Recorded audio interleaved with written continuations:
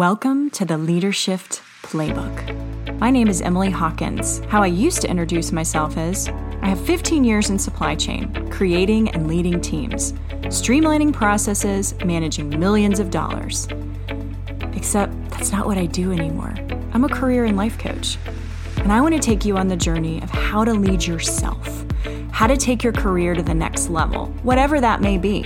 I'm going to give you tangible advice on exactly how to do what you want to do. Lead and love your life. I recently went live on social media and I wanted to share this training with you because 70% of the workforce is disengaged and it might not be for what you think. So without further ado, check out this live recording.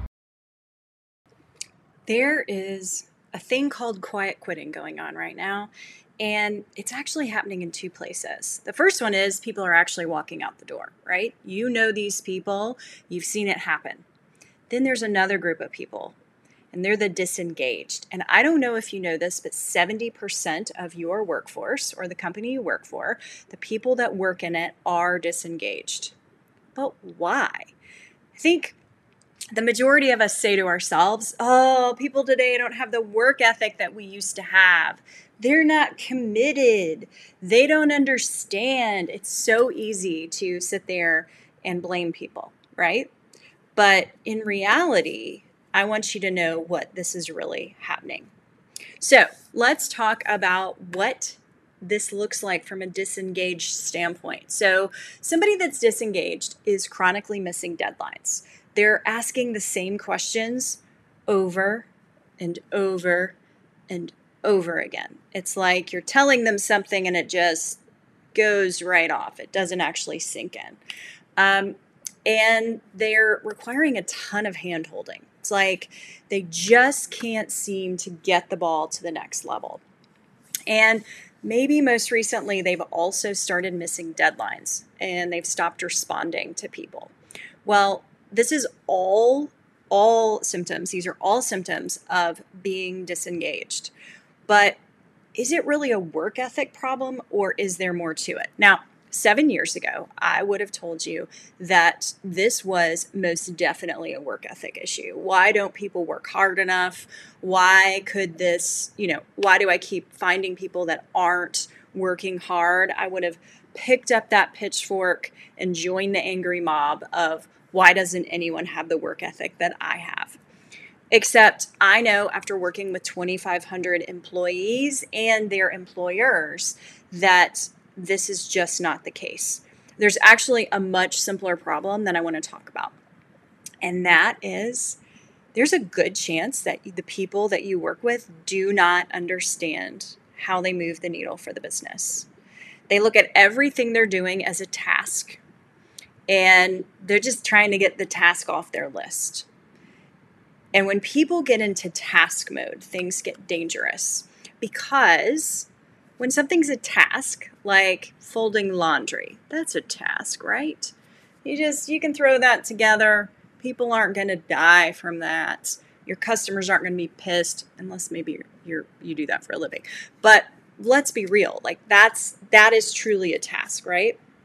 But if you go to any person's desk in your office right now, and this is also saying that they are working in an office, you will see this thing called a to-do list. The majority of us have to-do lists. They are miles long, and items get added to them every single day. And I'm just going to use you an example of somebody that has 3 written on there.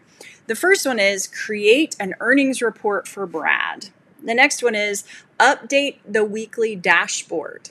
And the last one is meet with client ABC to review metrics. Now, is this a real person? No. But for a second, just hang with me. Let's look at create an earnings report for Brad.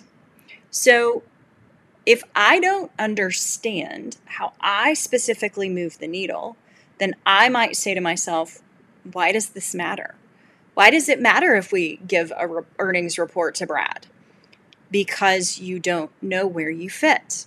And because you don't know where you fit and the value that you bring to the organization, nothing matters to you. You are disengaged.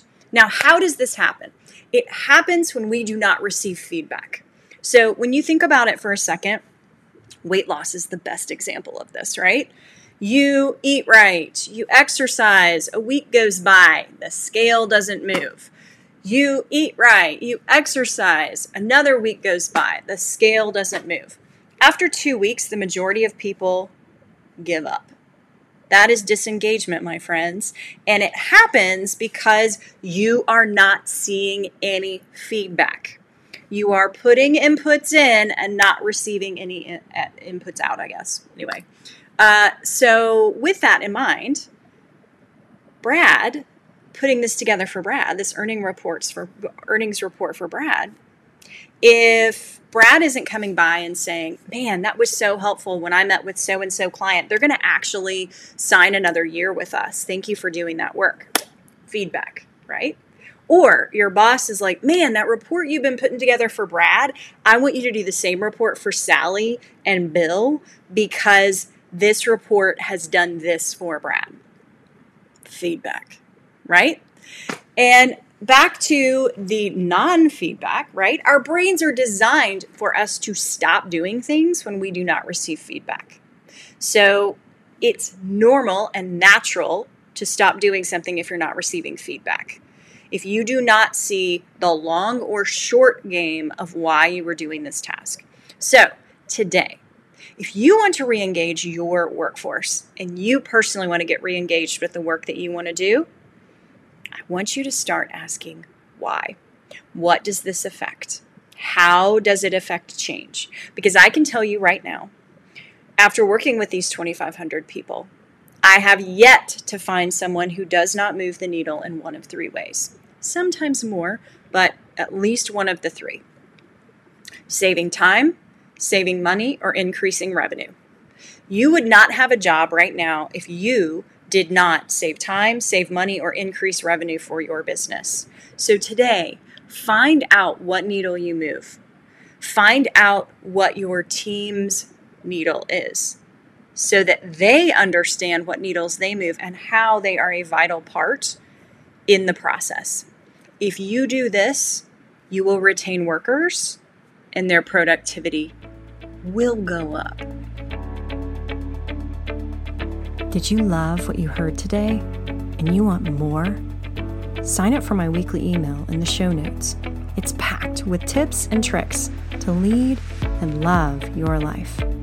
You can also follow me on LinkedIn, Facebook, and Instagram by typing in Emily Hawkins, the number 4, the letter U. I'll see you here next week.